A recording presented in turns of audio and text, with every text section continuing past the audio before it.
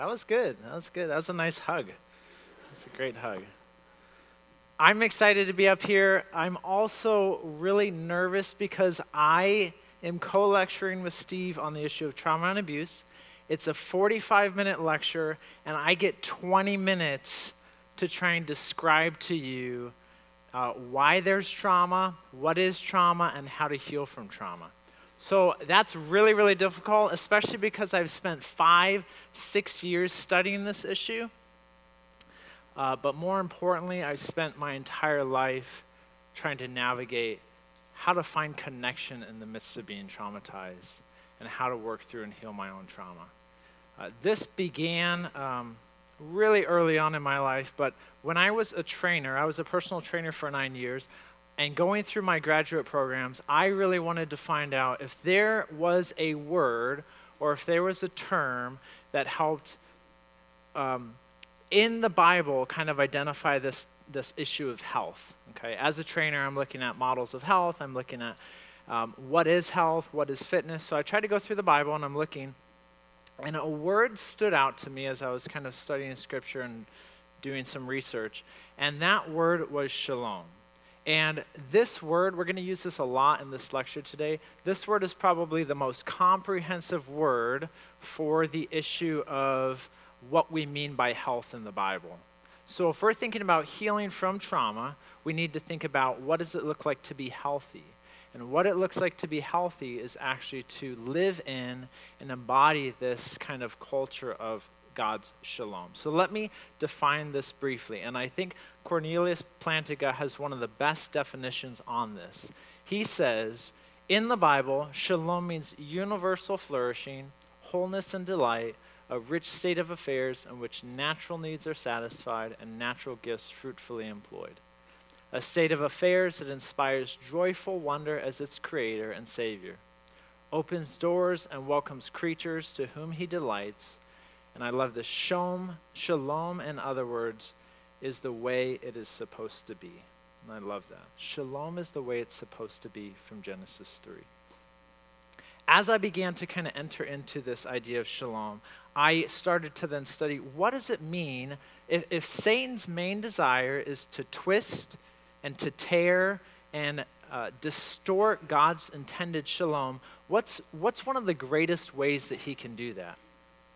And I am convinced personally that trauma is one of the greatest, if not the greatest, threats to God's intended shalom because of its ability to disconnect us from ourselves, from others, from God, and the world around us. I believe that trauma is the greatest threat to shalom. Now let me talk about why that is. There's a definition for trauma that I'll briefly read. It's by the Substance Abuse Mental Health and Services Administration. They've been studying the issue of trauma for about 20 years. They've been a pioneer in the issue of trauma. So if we could put that on the slide. Defining trauma, how they define it, individual trauma results from an event, series of events, or set of circumstances that is experienced by an individual as physically or emotionally harmful or life-threatening, and that has lasting adverse effects on the individual's functioning and mental, physical, social, emotional, and spiritual well-being. When we think about this at a communal level or a collectivistic level, Kai Erikson is a researcher on the issue of trauma, and he looks at especially cultural trauma, racial trauma, communal trauma, and this is what he has to say.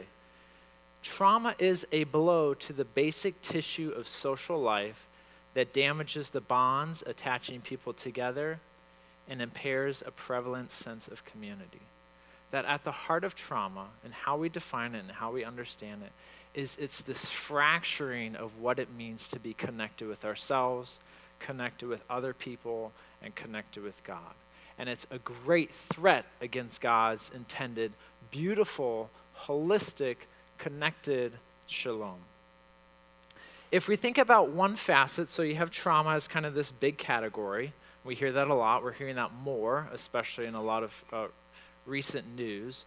But if you think about trauma, if you look at a specific type of a trauma, which is abuse, okay?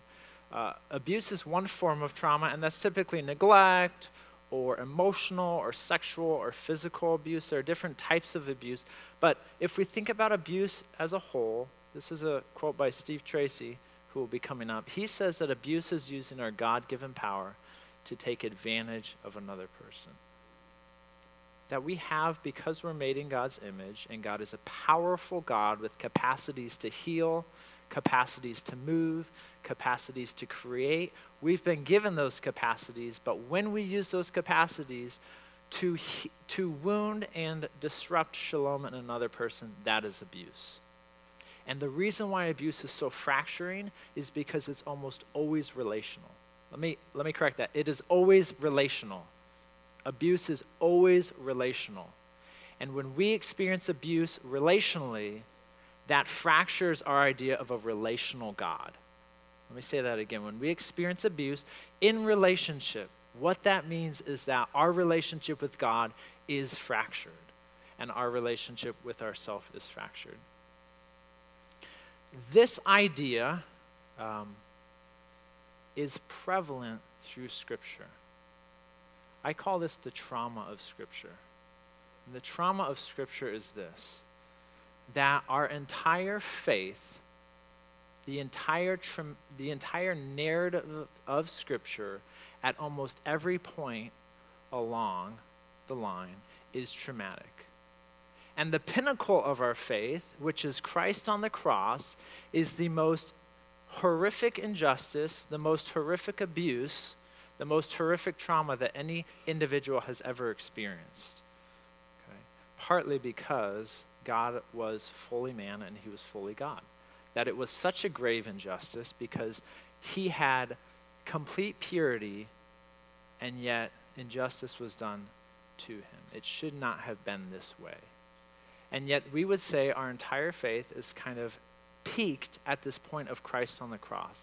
That actually our faith is bathed in trauma, and the trauma of Scripture kind of reveals this and lays this out.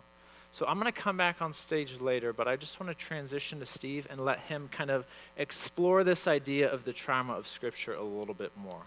If you would welcome Steve up onto the stage for me.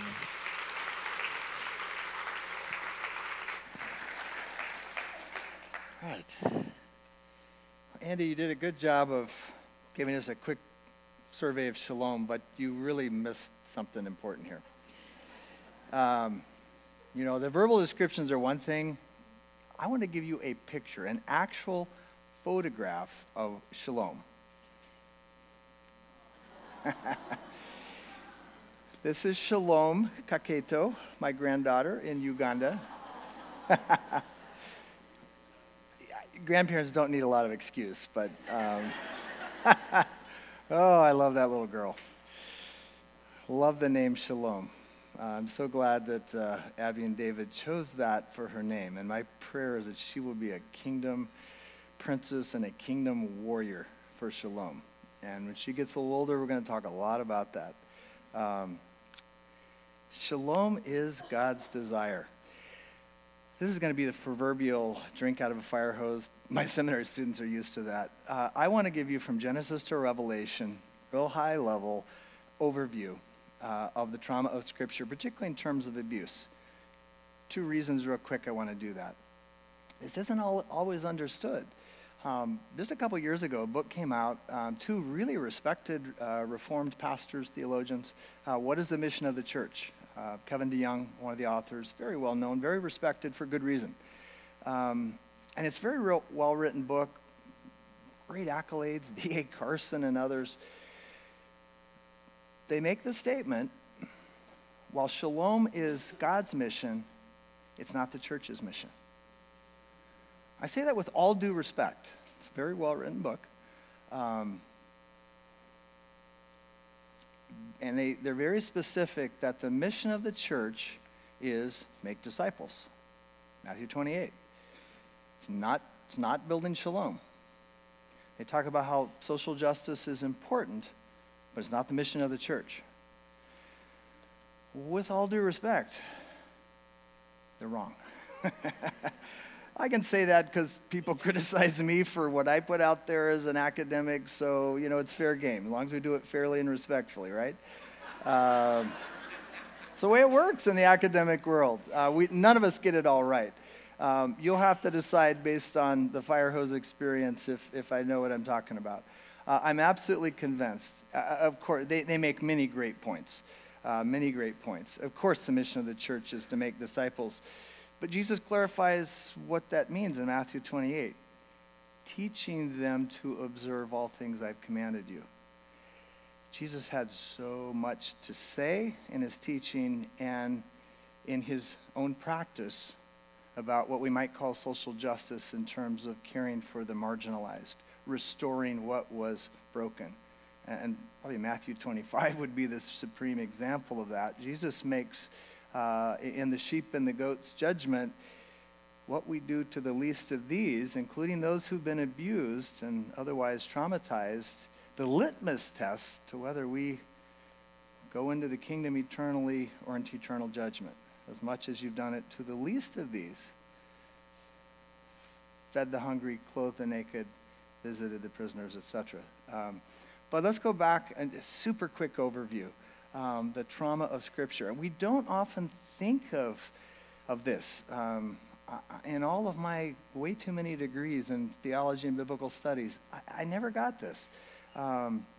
Thankfully, there's more being written. I think we're more sensitive to it, but we need to keep thinking in terms of, is abuse really a biblical category? Does Scripture really have that much to say? From beginning to end, I'll argue Scripture is the meta-narrative, or at least one of the meta-narratives of Scripture, I'm absolutely convinced, is shalom shattered, shalom restored, particularly in terms of abuse. Kurt last night gave us just a good quick overview of Genesis 2 and naked and unashamed. So I'm not going to build on that other than to say that's God's intent, is this complete openness. The Hebrew there in Adam and Eve being naked suggests that it was an ongoing, it's all they had ever known from the beginning of being created. Complete oneness with each other, so there was complete exposure to themselves. They're connected with themselves, to each other, and certainly to God, their creator. What happens the instant sin comes into the world? Genesis 3. First thing they do is hide from each other and hide from God. And to hide from each other, they put on fig leaves. Have you ever felt a fig leaf? You really don't want a fig leaf underwear. You really don't.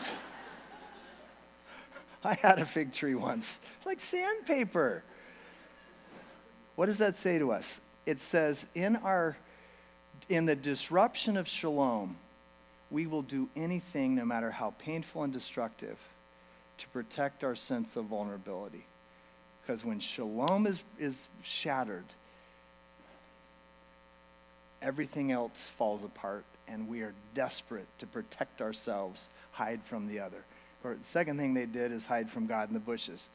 This is like the ultimate futile exercise. Again, in our desperation, we do crazy things when shalom's been shattered. I think right there in Genesis 3, you have a prediction of what's going to happen in a shalom-violated world in terms of abuse. Genesis 3:16. And I think this isn't God's desire, but it's his prediction. In a fallen world, certain things are going to happen. The woman's desire will be for the man. And I think, without going into explanation, you can read some of my books to get the arguments. But I think he's describing a codependency. Women will have a common temptation to try to get from a man what ultimately can only be gotten from God. And tell me that doesn't happen. Tell me that's not common in women's fallenness. And conversely, the man will tend to use the power God's given him to dominate, but he shall rule over you. That's been interpreted different ways. But I think the best understanding is not rule in a healthy, male-loving headship, but domination. I think God's predicting in a fallen world, as soon as shalom is shattered, We're going to use the potencies, the way God's wired us, in self-destructive ways and other destructive ways. Okay, we get to Genesis 4, first chapter after the fall. What happens? First fatal domestic violence. Brother kills brother. I mean, how quickly does it take in a shalom-shattered world before there's fatal abuse? Next chapter. Then the end of Genesis 4, you have the first instance of marital domestic violence. You have this character named Lamech, first polygamist in the Bible, who threatens his 2 wives. That's abuse. He doesn't say that, you don't have a record there of him physically assaulting them, but he threatens them. And that's within my definition of domestic violence. We're only 1 chapter after the fall. 2 chapters later, Genesis 6, abuse is so prevalent on the earth that God sends the flood. You may or may not have thought about the fact that the flood came because of abuse, because of bloodshed. Wow. I could literally walk you through, this is just the first book of the Bible, as you know. The entire book of Genesis is abuse after abuse after abuse. The patriarchs, Abraham, Isaac, Jacob. Abraham twice exposed his wife, Sarah, to rape by a foreign monarch. He threw her under the bus to protect himself. His son Isaac did the exact same thing, followed Dad's example. My goodness. And then Sarah, the wife of the patriarch, so mistreated her handmaid Hagar and her son that they would have died in the desert had God not miraculously intervened through an angel. I mean, these are the patriarchs, for crying out loud. And it just goes on and on. Judah has sex with his, not realizing it, daughter-in-law, and was going to have her burned at the stake till he finds out he's the father. Of course, Joseph maybe being one of the clearest redemptive example. Again, abused by his brothers, sold into slavery, taken to Egypt. He's betrayed by Potiphar's wife, by others, imprisoned for some 15 years. God does this incredible work of deliverance. It is a story of abuse and redemption. And then that beautiful statement, Genesis 50:20, what you meant for evil, your abuse, God meant for good, to bring about this present deliverance. People ever ask me to sign my book, that's the verse I write. I think that is just one of the most beautiful statements of the way God delights in using the worst. He didn't cause it. God is holy and good and loving. He doesn't cause abuse. But he is sure powerful enough to use it, to bring about good purposes. That's just the first book of the Bible. I could literally, if I had the time, walk you through each book of the Bible. Exodus, which is the greatest story in the nation of Israel, the Exodus from Egypt is about what? Abuse. They were in bondage in Egypt. They were being beaten by the Egyptians. Oh, and by the way, the one God used, Moses, was an abuser. He killed a fellow Hebrew. You know, think about that. I could talk about Torah, the way within the law of Moses, there's statement after statement giving particular protection to the vulnerable, lest they be abused. Year of Jubilee perhaps being one of the clearest examples of God building into the law of Moses provision for shalom to be restored, that every 50 years, the end of the 49th year, land would go back to the original owner. Debts are released. Anyone who's in slavery would be set free. God is a God of shalom, of restoration. Now, of course, that's not complete, but it speaks to us about the fact that God's heart is for restoration. In a sinful, fallen world, there is disruption with God, self, and others. That happens instantly when sin comes into the world, but God is a God who is rebuilding. We go through the historical books. My goodness, there were very few godly kings of Israel. Abuse after abuse. Supremely seen in multiple kings sacrificing their own children to the Canaanite gods, Moloch in particular. And God specifically says how he detested that. And of course, Saul, the first king of Israel, was an abuser. He tried to kill his own son. He tried to kill David. He killed some 70 priests. Abuse story after abuse story, but God is working in the midst of that. We get to the prophetic books.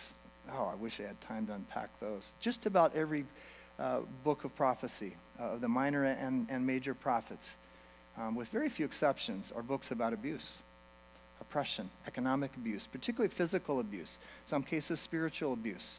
It is woven through the prophets. But supremely, those promises of the coming Messiah, Isaiah 42, that he will not grow faint or weary until he's established justice in the earth. Oh, King Jesus, come back. We need your justice. It's in a context of oppression, abuse. Oppression's the broad category. Abuse is a little more narrow. Maybe supremely in Isaiah 61, which I think we'll get up here on the screen. There we go. The Lord has anointed me to bring good news to the poor. He sent me to bind up the brokenhearted, proclaim liberty to the captives, opening of prison to those who are bound, to proclaim the year of the Lord's favor, that's language of Jubilee, the day of vengeance of our God to all who mourn, to grant those who mourn in Zion, to give them a beautiful headdress instead of ashes, the oil of gladness instead of mourning, garment of praise instead of a faint spirit. That is language of restoration of shalom, building up the ancient ruins. I just love that. I love that. That's the text when Jesus preaches his first sermon in his hometown of Nazareth, at least as Luke records it, Luke chapter 4, this is the text he preaches. And then Jesus says, today in your hearing, in your own ears, this is being fulfilled. Tell me that God is not a God of shalom. This is the message of Jesus. And the church is to carry out the mission of Jesus. Our task should be shalom building. Our task should be creating communities that prioritize and emphasize and carry out shalom. And of course it's incomplete. The kingdom has been inaugurated but not consummated, as theologians often say. And it's interesting, in that quote, Jesus stopped. I mean, there weren't verses in the Old Testament. That didn't come in until several hundred years ago. But he stopped in our Bibles what's mid-verse. He didn't quote the day of vengeance. That's the second coming. But hopefully you get the point. Jesus came to restore shalom. And of course he did it through being abused. And that's the mission of the church, is to be about shalom rebuilding. Well, we could go on through the epistles and again see over and over. I could look at this from another angle, and that would be looking at the language of Scripture, looking at the words that are used for justice and mercy. There are literally hundreds and hundreds of instances, both testaments, of Greek and Hebrew words being used for justice. Just the four most common words translated justice in both testaments are used over 1,000 times. And justice biblically is, and you find this in the Greek and Hebrew lexicons. It's just like plantinga. Andy, good job. Plantinga is as good as it gets. Shalom is the way things ought to be. Sin violates what God intended. But the biblical language for justice is that putting things back the way they should be. The Hebrew word mishpat in particular is all that Chris Wright says, mishpat is all that's required to bring things back to their place of proper order. That's the mission of the church. I'm convinced abuse is one of the most common and pernicious ways Satan violates shalom. And he calls us as the people of God to be agents of restoration and healing, to restore what's been violated, to restore what Satan tried to rip apart and is ripping apart. But Satan doesn't have the last say. Andy, that was quick. Build on it. Tell us more about shalom. Thanks. Sit back up here.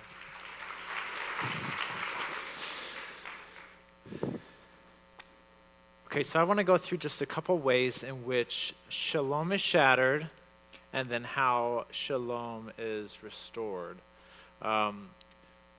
If I could go to that first slide. The first point here is that shalom is about thriving. It is. It's about this flourishing. Trauma is about surviving.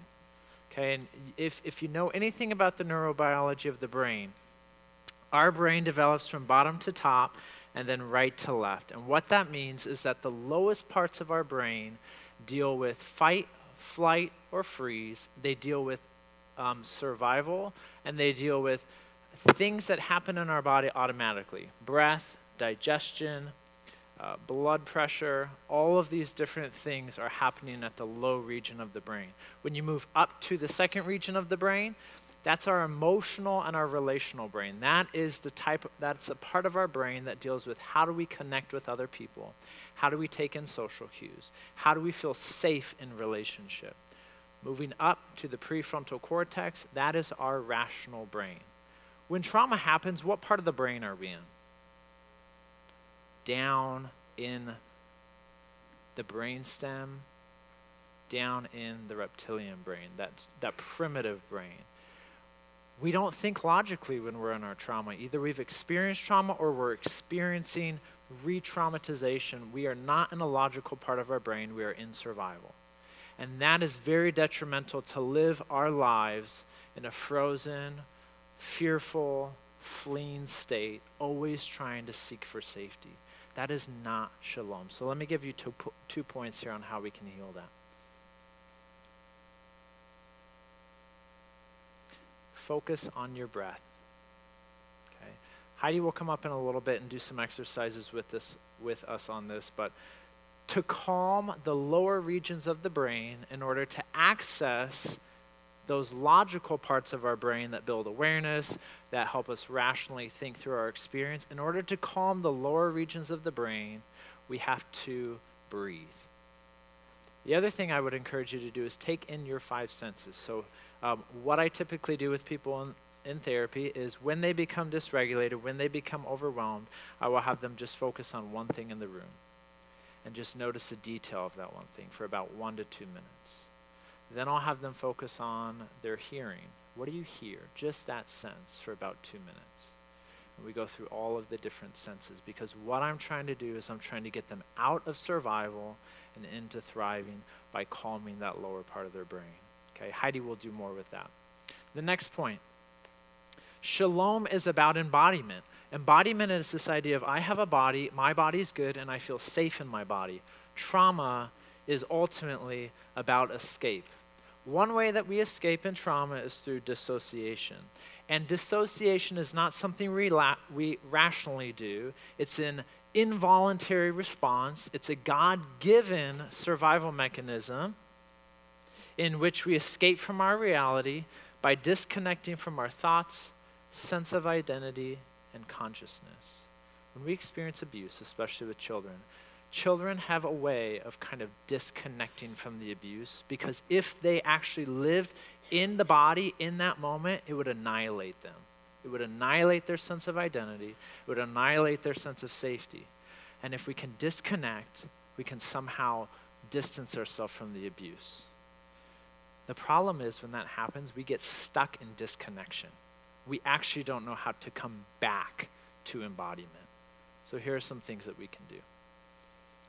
Pay attention to your bodily sensations. Once again, Heidi's going to lead us in this very well. Notice what happens in your body. When we experience trauma, we want to escape our body because it's no longer safe. We have to get back into our body because that is shalom restored.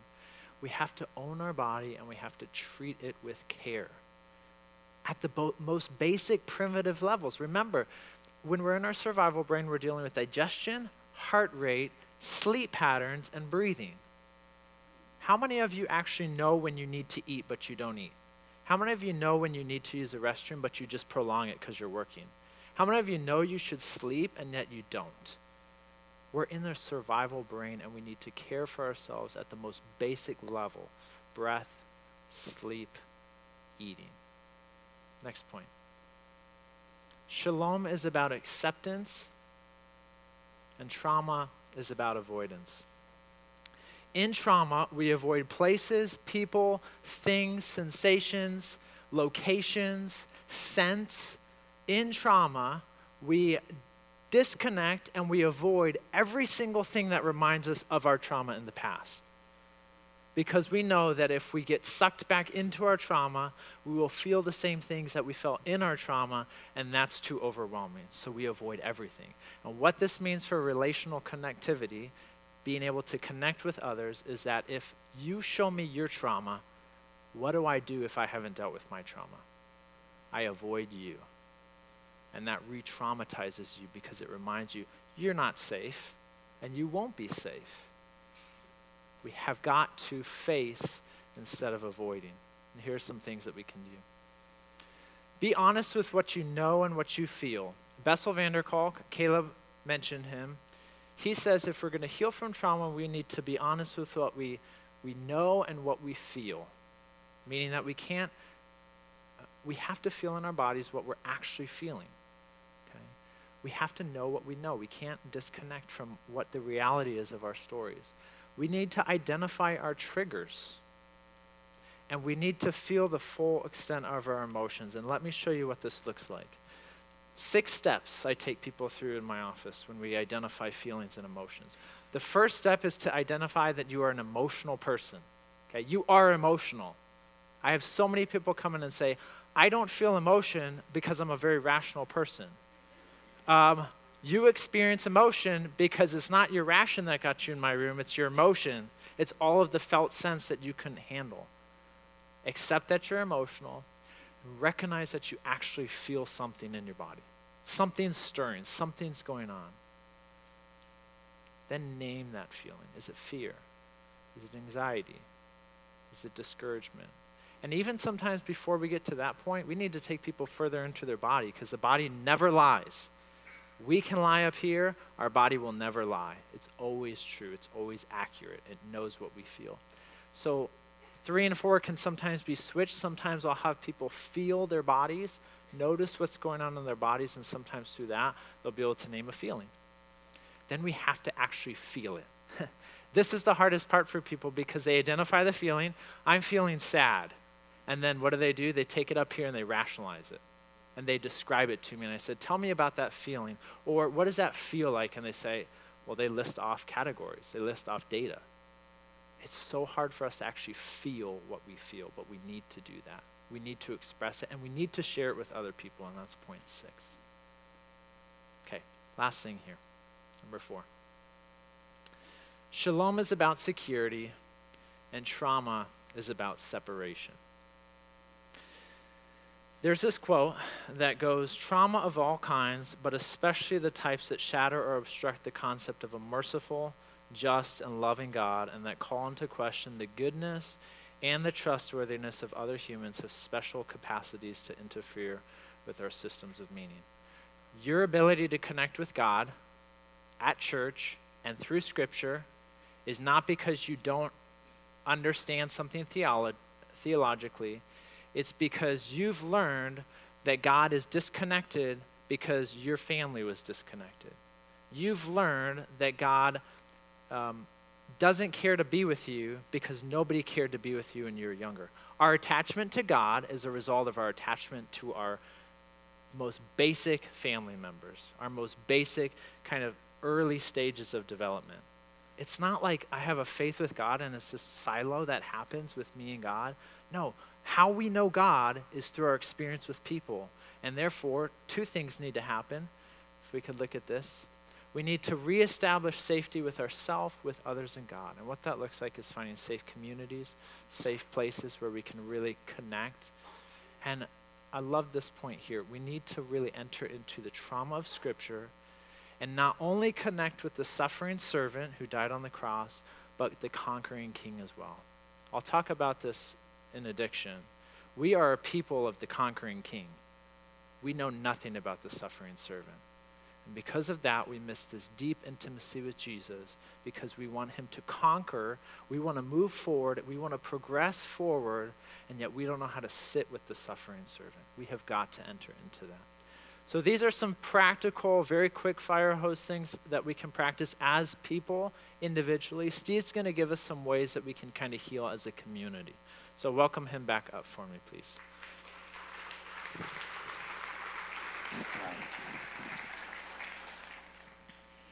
Thank you, Andy. Man, that was practical. I'd like to just stop and let you have the next hour, but I guess we can't do that. Too late to do that. Thank you. Okay, 4 things real quickly in terms of how the church can restore shalom. 10 minutes. Just 4 big ideas. Obviously, this is a huge topic, but let me boil down some things after 20 years of working with church leaders, being a pastor, that I think can make a real difference in the church being a place of shalom restoration. And the first is this: lean into our own brokenness as ministry leaders.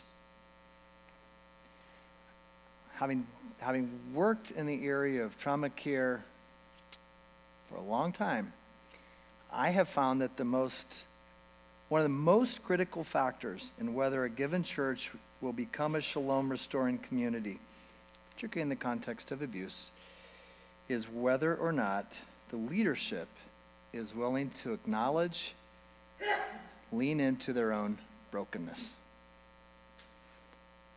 We're not trained to do that in seminary. Man, we're trained to write good research papers and doctrinal statements, but we don't get enough practice as church leaders in leaning into our own brokenness. Oh my goodness, have I had to learn this one the hard way. We're all broken. We are all broken. We're sinners. We were raised by sinners. We're surrounded. You've never related on a human level to anyone but a sinner. That's how it works. You might think your husband or wife's an angel. Actually, if you're realistic, you know better. But yeah, it's a broken world. We have sinned against others, and they have sinned against us. You don't have to be abused, capital A, to have experienced deep woundedness at the hands of another person. And that shapes us. That impacts us in profound ways. And as leaders, most of you are, we have to be the ones, first and foremost, to be willing to enter deeply into our own woundedness. I love what Henry Nouwen, in a book on ministry, says about leaders being willing to enter into their own pain. The great illusion of leadership is to think that man can be led out of the desert by someone who's never been there. Yeah. The great illusion of leadership is to think that man can be led out of the desert by someone who's never been there. So, we've got to be willing to lean into our own pain, whether that's through taking advantage of counseling. You've been introduced to some wonderful resources here. We've written curriculum, small group curriculum, Mending the Soul workbook. There's lots and lots of resources. But take advantage of that as leaders. And it's a long and an arduous process. I'm back in counseling myself for some secondary trauma issues. There was a day not that many years ago, I wouldn't admit that. It's like, hey, I'm Steve. I have a PhD and I lead the ministry. Okay, I don't need this. I help other people. That's a load of baloney. I'm broken just like you, and so are you.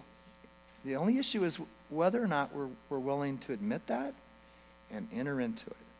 And to the extent that we do, we're going to help as leaders create a community that's shalom restoring. Number 2, acknowledge the problem of shattered shalom in our families and churches. And maybe that should seem obvious. And it's somewhat related to number 1. It's hard for me as an individual spiritual leader to admit I have deep wounds. And it's hard for us to admit as churches that we have brokenness. We can't effectively, robustly have shalom rebuilding communities if we're telling a fairy tale. Man, we got it all together. This is such a great church. We're doing everything right. Yeah. But we act like that, don't we? I mean, I've given my life to the church. Spent 15 years as a pastor. I trained church leaders. My heart is for the church. So I think I can be critical because this is my heart. We have a hard time. I don't know if we have a harder time as evangelicals. I'm not sure. I know other traditions have their problems too. Certainly the Catholics. I think it's probably hard for any given community to admit, yeah, we've got a problem here too. But until we admit that, until we acknowledge Shalom has been violated in our own communities, our own families, there's no way we're going to be a safe place for Shalom restoration. Any of you recognize the name Rachel Denhollander? Well, it's good I put this in my notes.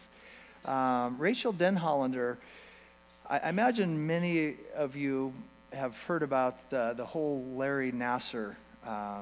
This is one of the worst abuse stories we've heard in a really long time. He was for 20 years, he was the coach for the U.S. gymnastics team, faculty at University of Michigan. We don't even know, but it's estimated that he molested over 250 girls. It was covered up by everyone, seemingly. Rachel was one of the girls who was molested. She was the first one to come forward. That takes a tremendous amount of courage. What's beautiful out of the evil and sadness is she is a devout follower of Jesus. And I mean devout. Her testimony, she was the last one in court to give a victim statement. And it was redemptive. She called on him to repent, but it wasn't it was just a beautiful gospel-centered, hope-filled truth and grace. It was model. Well, I'll just point you to, there's been some Christianity Today articles. Her husband's a pastor, very conservative Reformed church. They love Jesus.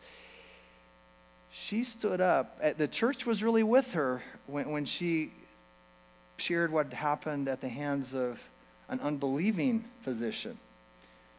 But the moment, about the same time, she began to advocate for some women in the church who had been part of being abused by another church, and it had been covered up, and she started advocating for them.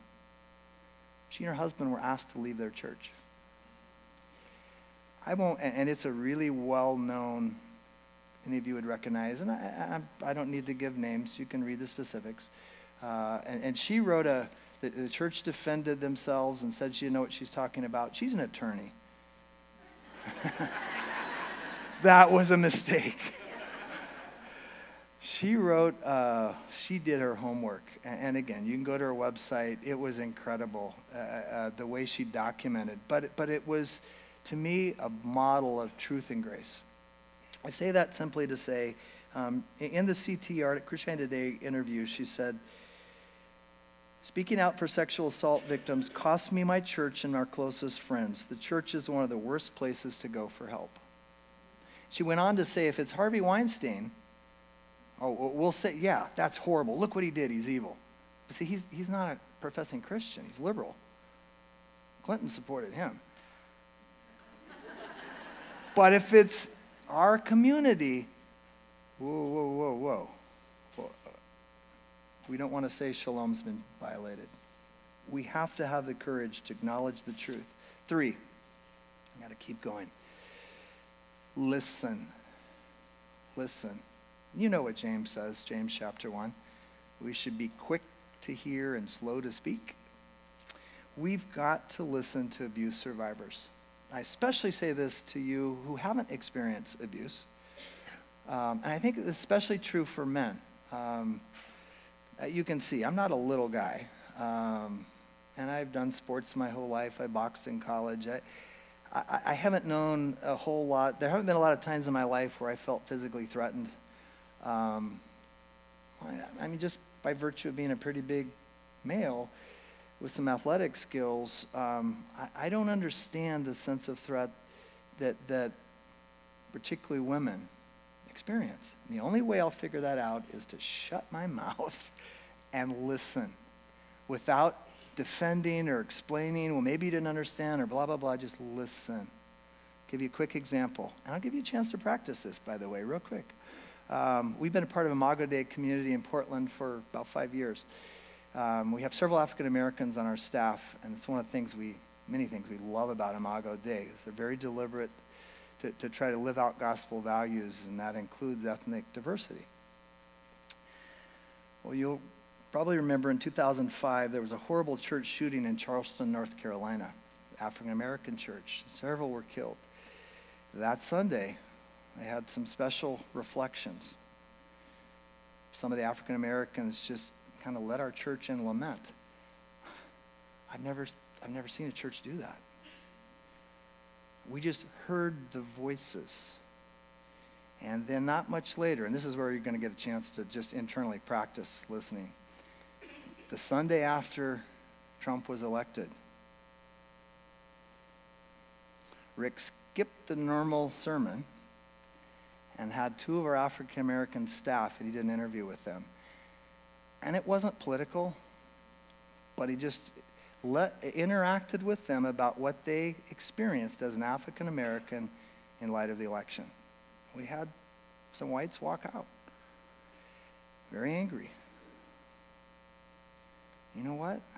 How would I, as a white guy, know what it's like for an African American to live in this culture that was built on the backs of slaves and continues to be a culture where I have white privilege? We've got to listen and to create communities that listen to the voice of the other. That will help us begin to create a shalom restoring community. Well, finally, prioritize restoration of shalom as the mission of the church. And I close with this. Our budgets, our sermons, our Sunday morning testimonies, our pastoral prayers, our annual goals must reflect that we prioritize restoration of shalom from beginning to end. It's woven into what we do. Well, I'm just going to throw up because our time's up and I need to give you a break. I'll just let you read this. Howard Thurman was an African-American pastor, brother in Christ, civil rights activist, and I love his statement about the work of the church in terms of Christmas. I'm not going to take time to read it. The task of the church is the restoration of shalom. It won't be completed till Jesus comes back, but we work toward that day as we listen, as we live out the gospel in the context of abuse and shattered shalom. God give us strength to do that. Thanks.